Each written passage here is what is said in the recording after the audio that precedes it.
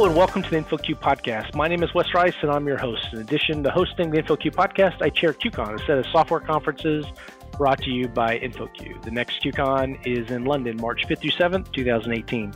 If you like this podcast, you can find 3 full days of sessions focused on innovative architectures and practices just like what we're about to talk about, so check us out. Today, I'm talking to Vitor about the architecture at Nubank. Nubank is a relatively new, about 4 years old, tech-centric bank in Brazil. They've attracted a lot of attention at recent QCons, and we thought we'd have a chat with them today. Nubank took an innovative approach in how they've architected their system. It's built with a focus on real-time, highly scalable. It's built to be concurrent. It's built with immutability fully in mind as a first-class citizen. They specifically use Clojure, Datatomic, Kafka as their backplane. We're going to talk about all of this and the new stuff that they've been working on over the last year. Vitor himself is a software engineer and a partner at Nubank, and on today's podcast, we're going to discuss all about this architecture, what Nubank's about, again, why they focused on immutability as a first-class concern, and then some of the challenges and pitfalls they've tackled in the process. As always, thanks for joining us on the InfoQ podcast. Welcome to InfoQ Podcast, Victor. Thanks for having me. I mentioned a little bit about Nubank, but give us the real scoop. What's Nubank all about? So Nubank really was born with the idea that we could bring efficiency to the financial market in Brazil through technology, data science, and design. Brazil was in a situation in which you have essentially 4 big, well-established banks, and there's not a lot of competition in that world. And very inefficient, terrible customer service, terrible fees. The pricing was just off the roof. You'd see 400% a year interest on the average credit card in Brazil. So really everything just pointed to there needed to be some disruption. There needed to be some competition to bring these incumbents to better prices, better services, better products for customers in general. And our approach to this was, hey, what better way to disrupt this market than through efficient technology built with modern technologies from scratch to allow us to gain the edge over these banks. How do you do that? I mean, banks, you said there were 4 of them, are these pretty well-established institutions, even with great tech. How do you all reason about jumping into a market like this and start competing right away? From the beginning, what we thought was we need to compete with these huge banks, right? So what they have experience, they have money, they have a brand that's well established. The only way I can beat them is if I can always deliver, always continuously be improving my product. So it's continuous delivery was essentially the core of how we thought about architecture at Nubank. And it's the kind of thing, like a bank is not something that, I'm just going to have a small little bank over here and it's fine. And I'm not going to, a bank should be big for it to be disruptive, right? That's, and we didn't have the situation in which we need to find product market fit because, banking is a pretty well-established industry. So if we're doing it from scratch and if we're doing everything from scratch, it didn't matter as much the time to market. It mattered a lot more that we built it in a way that we would always be able to improve and keep moving forward, essentially. So with that in mind, continuous delivery was the core of how our tech was based on. And then naturally, right after that, we thought, what better way to start from scratch with microservices? And that's essentially how it all started. Microservices, that makes sense. Okay, very cool. The other thing that we quickly learned as we tried to, a bunch of software engineers trying to play with finance, is that finance is hard. And it's essentially math, but it's fairly hard math. And it became very evident that we needed tools to allow us to essentially be able to debug and fix this math. And that's, essentially finance is just applying a bunch of functions to numbers, and we're spitting out a number with interest, we're spitting out a number with some spread, spitting out some number with a fee on it. And so we thought, hey, the functional programming feels like a good fit. Because if you have, I know the inputs to my functions, I naturally know what's going to spit out. So testing, my financial logic becomes a lot simpler because, hey, I know the inputs and here's the output. And if I make a mistake, I can easily reconstruct that. So functional programming was like this is core to the what we wanted to build as well. But that wasn't enough. I mean, we know that there's always going to be a persistence layer. We're always going to have states one way or the other. How do we take it a step further and can allow for us to have this functional, immutable vision of the world, even with the persistent layer? And that's how you got to Datatomics, right? So what is Datatomics? So Datatomics is essentially a mutable database. You essentially have two timelines. You have, the entities that you create within it, but you also have assertions. Much like Git, you have this each write to Datatomics, essentially a new commit to Git, and you can always revert back to the database as of that commit, as of that specific assertion. That was something that we thought, hey, I can always revert back in time and look what was the state on a database when I was doing this specific calculation. And when I'm capable of doing that, I can just feed in those numbers. Oh, this was what was the truth about the world at that specific point in time. I can look, this is the function I applied at that point in time, and then immediately I have time series debugging. Sweet. So I know why I charged the incorrect interest. I know why there was some crazy corner case in which we, closed a due balance when we shouldn't have. And immediately, because of the choices in technology, because we thought about immutability at this persistence, at the database level, as well as functional programming, at the business logic layer, we were capable of empowering us to not be super afraid of making mistakes. Now we knew how to revert back incorrect logic. We knew how to essentially fix any problems that we had in production, and we had clear ways of feeding that back into the system. So if I know the bug that happened and I can reproduce it and have this exact representation of the problem, the function that it ran, and the state of the database at that point in time, I can easily just replicate that into a test, and I can guarantee that doesn't happen again. So we think that these concerns, the way we built, really allowed for ease of test, ease of debugging, a lot of clarity on the business logic overall. It's a super cool architecture, which is why I wanted to talk to you about it. But it's an architecture you commonly see in a lot of consumer-facing, large kind of web property type apps. In finance, where high consistency is the name of the game, it seemed impressive, I guess, at least, that you took this approach.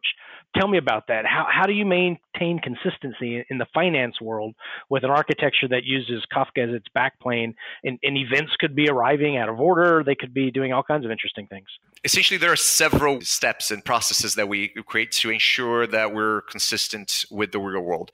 And the interesting thing is that consistency, there are several possible definitions of consistency when you think about finance in a microservices and any distributed architecture. You can have intra-service consistency, you can have inter-service consistency, you can have consistency with the actual reality of what the customer is doing. And when you're plugged into the financial system, it's not just you that's a system of record, right? It's not just me. MasterCard is also in a way a system of record. The central bank is also in a way a system of record. So it's kind of like the financial system as a whole is a distributed system that needs to be consistent somehow. And I mean, they maybe you can pretend that within your world, well, that's, it's a monolith and so everything's consistent. But are you consistent with the rest of the world? Something has to happen before this other thing can happen, right? Credits and debits that are happening, the T accounts that are in financing. How do you maintain that consistency when you're individual microservices and things could be firing at any time? Yeah, so there are a few things that we apply, and the first one is, as I mentioned in my talk at QCon, essentially we created one canonical view of the world that's an accounting view of the world. Essentially, it's the contract that we have with the rest of the world, with investors, with the central bank, and we can report our finances in a way that should be consistent to our perception of the world. So there are a few things for that to happen that needs to exist. We need to be able to assert that service is consistent with every other service at Nubank. And the way we do that is through monitoring and sanity checks. So today we have two types of sanity checks. In real time, we're going to create logs on Splunk, and we say, hey, for every time this event happens, every time we publish this message on Kafka, this other message should happen, or this specific transaction log should also happen. Right. So you check the delta. Yeah, and in real time, I can see, hey, if there's a delta between the two, there's something wrong. And I can, in real time, take action and make sure that happens. So that's how we essentially handle the real-time consistency. Splunk is great for real time, but when you look at bigger, more robust sanity checks, Splunk is, the way we're using it, at least, it's really going to be focusing on parity of one-to-one. This event happened and that other event happened as well. When we want to really get down to, do the numbers make sense? Is the state of this database, of this this view of the world, the balances on my balance sheet, do they make sense? Then we need to dive a little deeper. The other way we do it is through essentially ETL. We have this ETL of essentially all our databases, and we can apply a bunch of functions of, hey, this database, if I apply this function, calculate this value, it should be equal to this other database with these values. So essentially, I have a service that's worried about payments, and I can, every day I can run on Spark a function that will look at all the payments that happened that day and look at all the payments that my balance sheet is looking at and see if that makes sense. So not only is the real-time monitoring makes important, because that will help you on the day-to-day firefighting, making sure that your customer is looking at their finances in a consistent way. But you also can find in the big picture kind of world, is this in a more granular way, but for everyone, is this everyday consistent? Is this, by the end of the day, is the date closed? Did I close my balance sheet? Does it make sense? And then, so these are the two essentially big checks that we do. And then we add some also, when we're consuming these events into the balance sheet, we add a bunch of essentially checks to make sure that we're not ever corrupting that database. With the credit cards, especially, a lot of the entries that you need to put into the balance sheet depend on the state of the balance sheet at that point in time.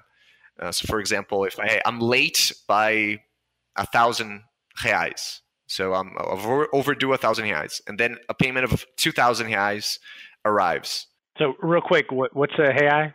Reais is the Brazilian currency. Oh, okay. It's about it's 1 to 3.5 of a dollar. Yeah. Okay. Let's say I'm overdue 1,000 reais, or I don't know, $300, and a payment arrives of 2,000 reais. There's a late balance, which is an account in my balance sheet, a book account in my balance sheet. I need to move money away from that late balance, but I can't have a negative late balance. So how do I make sure that that negative payment is not going to be making someone owe me negative money?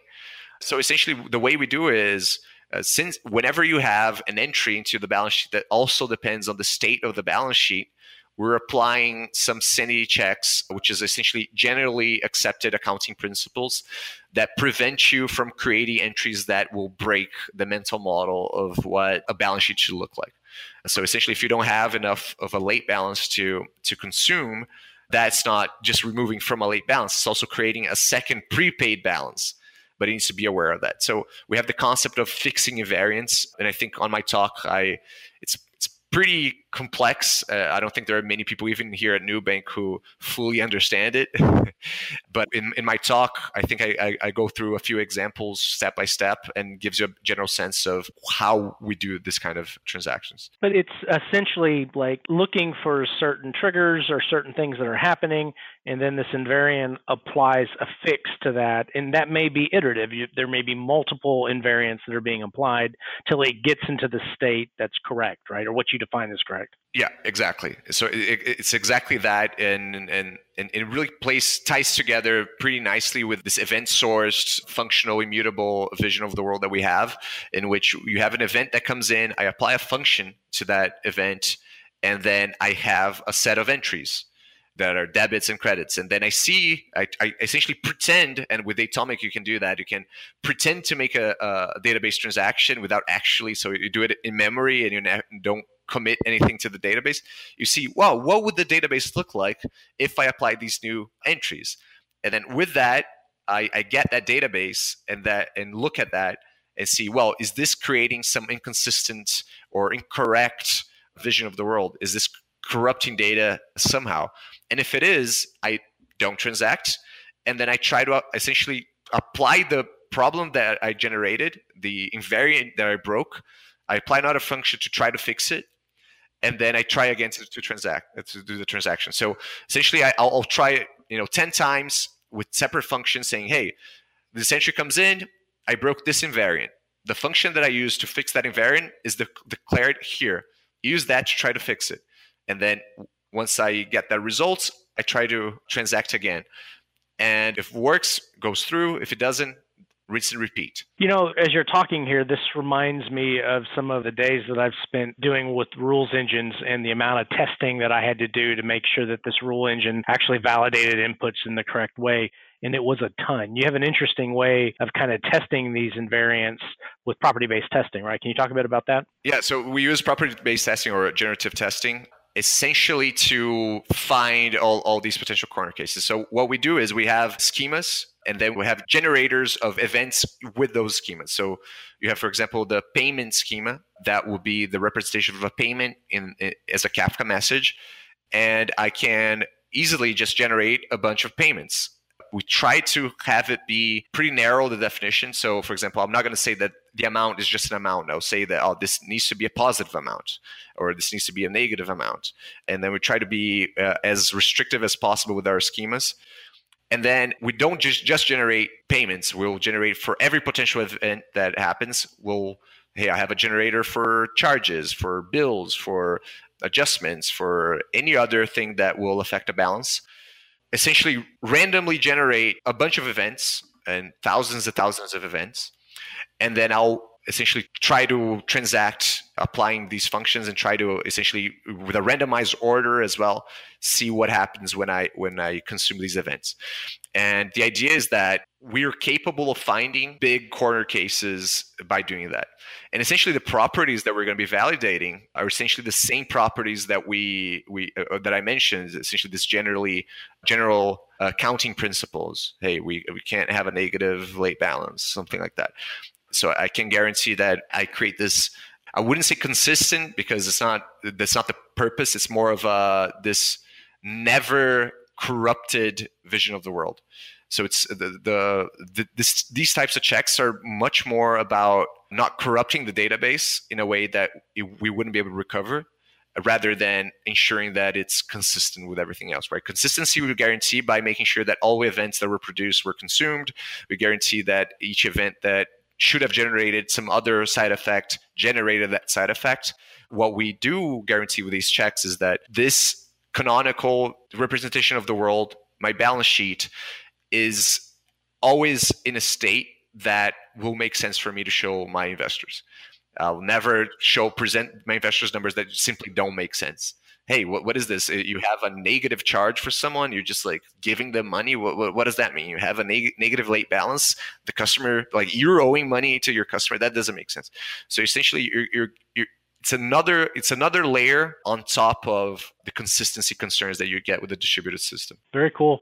So we talked a bit about the event-sourced architecture.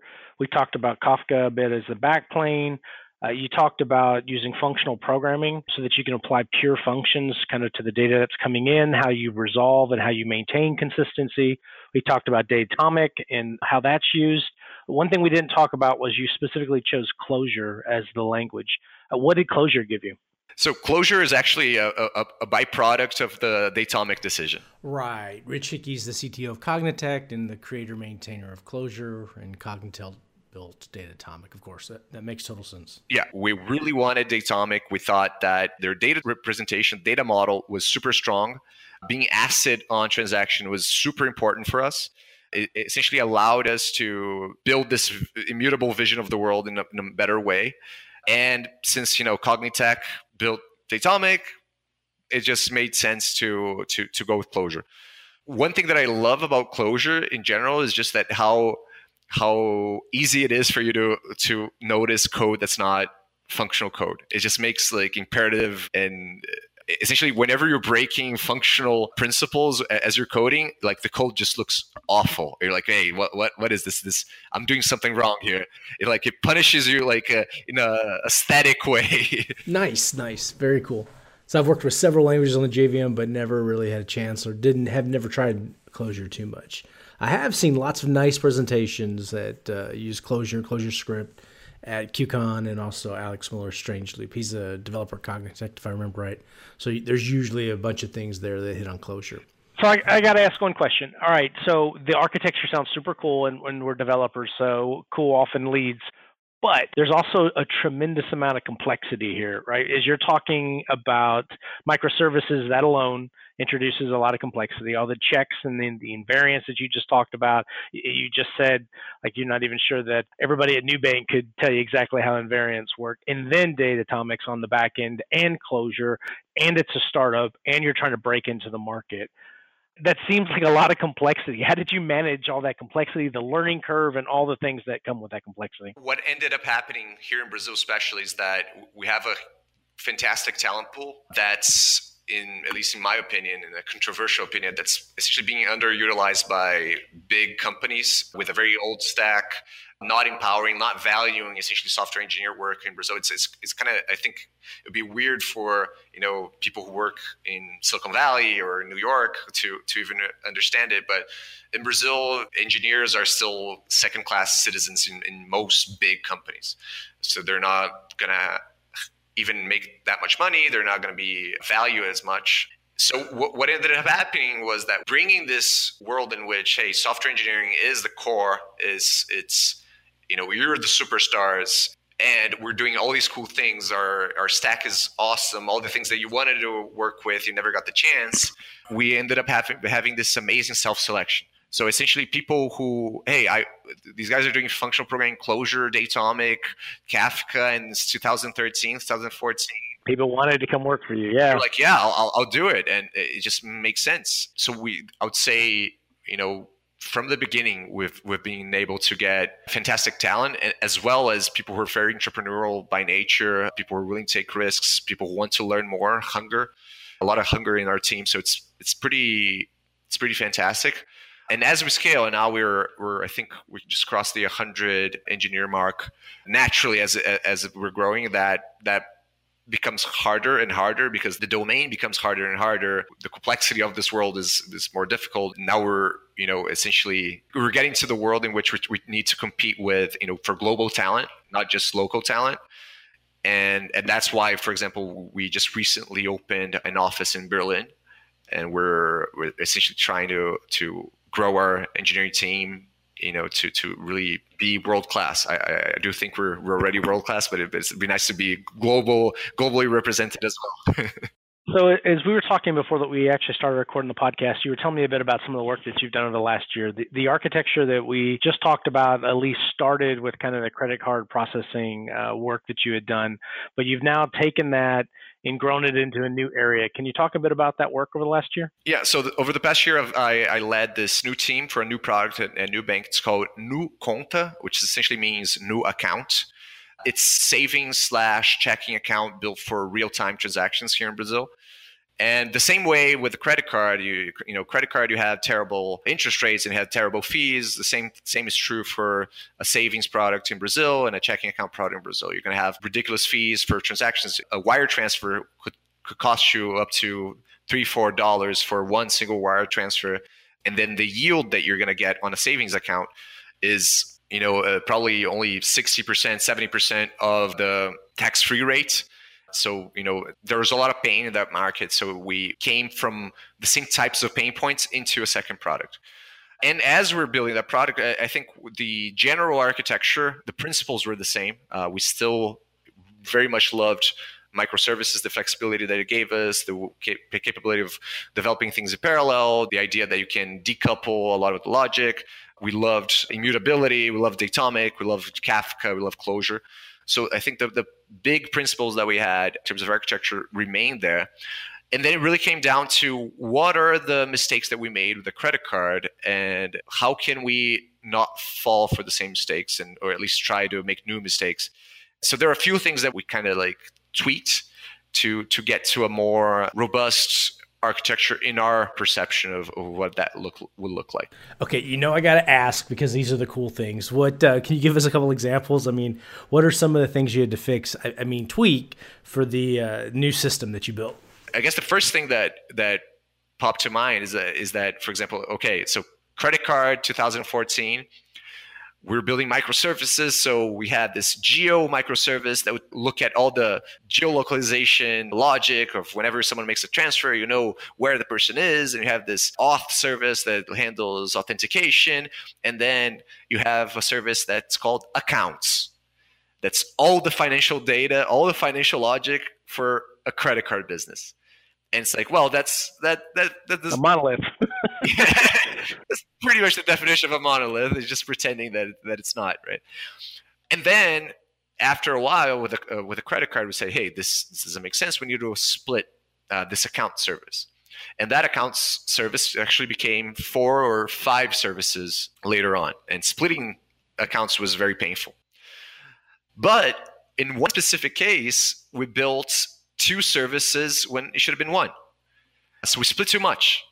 Essentially, we have a billing service and a line item service. And a line item is just an item of a bill. And a bill is essentially a collection of line items. And sure, there are presentational things that are specific to bills. There's a bill cycle, and line items are also affecting the customer's limit and things like that. But you immediately see that, hey, if line items is down, billing is going to be down. You're going to have it's coupled in a way that it just doesn't make sense. 2 teams would not be able to maintain these services separately. So one thing that became very clear, and this is just one example that's easy to explain, but there were several other cases, is that understanding the boundaries, when does it make sense for me to create a new service? When does it make sense for me to split a service? Was something that was key to making sure that microservices would work.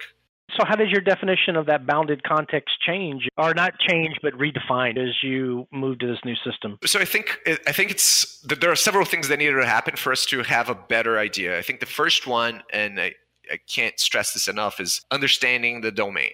So early with the credit card, we're new to finance, we're new to banking in Brazil, we're new to everything.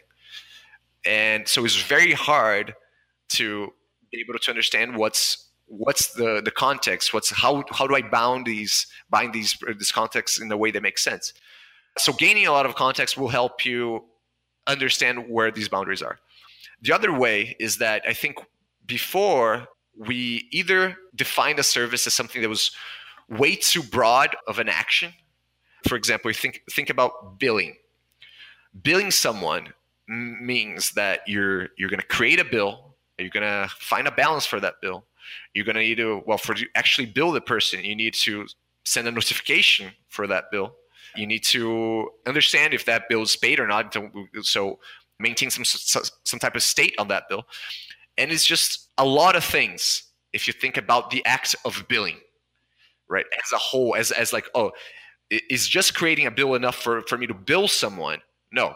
So this is not a billing service. This is something else, right? So even naming things was important. If you name something that's too broad of a thing, you're going to end up with something that's way too broad, way too big.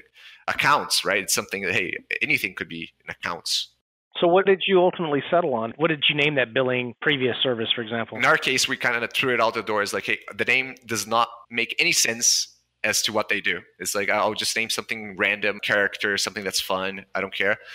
But and then the definition of what it does is literally one very well-defined feature of the product. So you're going to see, for example, in our case, transfer, what are the things that you need to do for you to use an account? You need to get the money in. You need to earn some interest on that money. You need to get that money out, right? So transferring in, get that money in. Be the system of record of when the money came in. That's one thing. Money out, all right, that's another thing, very specific. If I call a service transfers, what's the transfer? Is it transfer coming in, transfer coming out, peer-to-peer transfers? Each of these things will have very different business logics, entities, dependencies. So it's not a transfer service, not two transfer services, like specifically money coming in from another bank, money coming in from internal. And then slowly, it's like you bind that to a very specific kind of feature, it becomes easier. So that, because of that, if you look at the way we build things, the very beginning, we spun a bunch of services. We like went from 0 to 10, boom, immediately. And I mean, naturally, there was a lot of like, hey, does this make sense? Are we just not like shooting ourselves in the foot? Maybe it's a little too much. And it felt like, well, maybe we're just, the key is we need to, very small services, something that makes sense for this business. And then slowly, as we got to, for example, balances, keeping a balance, I need to calculate interest. All right, so that's one big concern. I need to make sure that whenever there's a new deposit, that's recognized that it's part of the balance. Okay, so I recognize interest rate, any money that comes in. If the money comes out, I need to remove that balance from that service. So, that's also a concern of this guy. And then essentially what happened is that, now we have this one central service that's a lot bigger. And is this like a deviation of the rest of the things? And then what became evident is that a service should have access to all entities for it to answer the key questions that it needs to answer. So if I need to be able to, someone say, hey, what's someone's balance?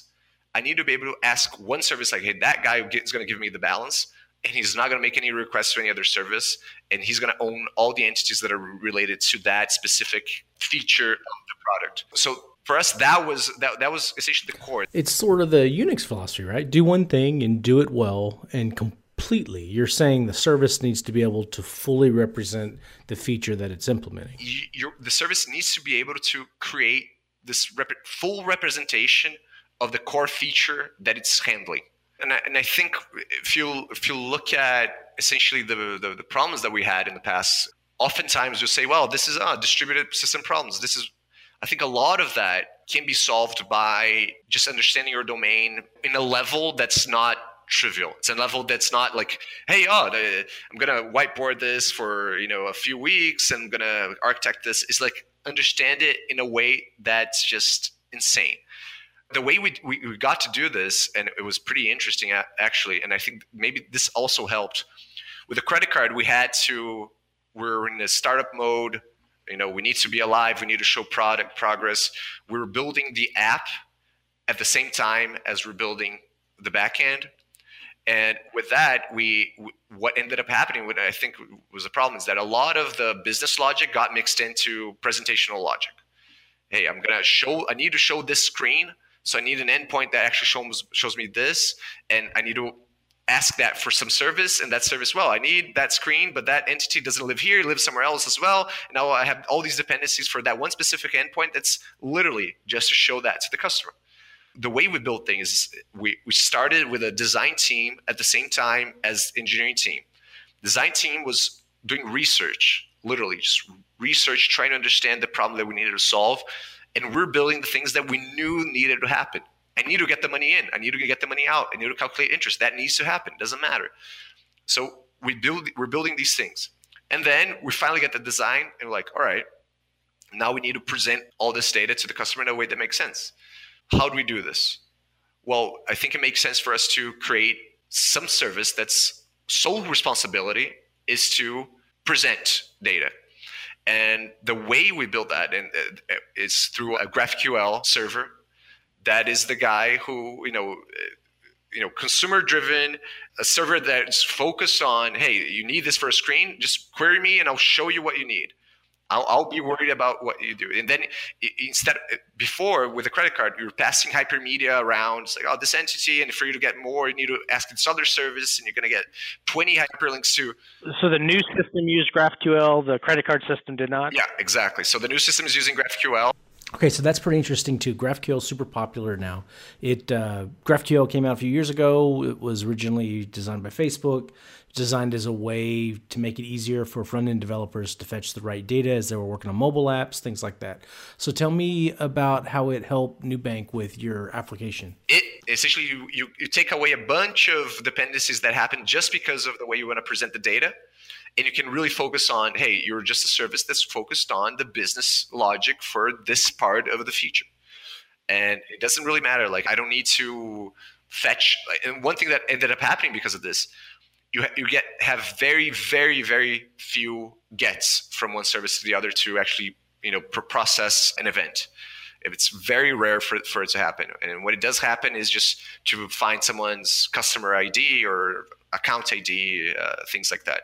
So you basically had GraphQL that sat on top of all your kind of existing RESTful endpoints and then could be able to deliver a more front-end developer-friendly set of APIs that they could consume for the mobile app, right? Exactly. And you abstract away essentially all the distributed system complexity from the mobile development. So mobile development, hey, it's just, this is declarative. This is what you need. This is what you need. This is what you can get. Doesn't matter. Like there's a lot of business logic embedded into the app that stems from. It was a new monolith, just like you talked about before. That service was a monolith. The mobile app became the monolith where everything was calling everything, right? Exactly. So I'm curious. So as you were bringing in GraphQL, any issues as you were doing it? Any areas that were sticky? Anything like that? Nothing that was not surmountable, I guess. Like I'm very happy with this GraphQL stack. We're in the front end, we're using React Native and Relay. We think it actually sped up the mobile development a lot. We're really enjoying it. And even for debugging, and we see the account as the platform for a bunch of new products to come in. So now that I have an account, I can have maybe a lending product, maybe, insurance, maybe, I don't know, payments, so whatever. Any other product would come from a basic account. I need to have the money in, money out kind of stuff. So having this interface for any other product as well, not just for the mobile apps, like, hey, you want to consume data from the account to understand if you want to give someone a loan or not. Here's the GraphQL API. You don't need to worry about all our services. This is my interaction with the world. This is the contract I have with the rest of the world. And I abstract away a bunch of the distributed system complexities that you'd get in another situation. We didn't dive too deep. We kind of just talked about the architecture and kind of some of the things you'd solved. But if you want to learn more about the architecture of Nubank, there's a couple talks out there. One Vitor did that's called Functional and Microservices in Real-Time Financials. That was at KubeCon New York, find it at InfoQ. And then another by Edward Weibel, his CTO at Nubank, who talked about architecting modern financial institutions. So check out those talks if you want to learn a little bit more. And as far as this new product, we'll have to get Vitor at another KubeCon to talk a bit about it. Sounds good. Vitor, thanks for taking the time to chat with us. Thanks for having me.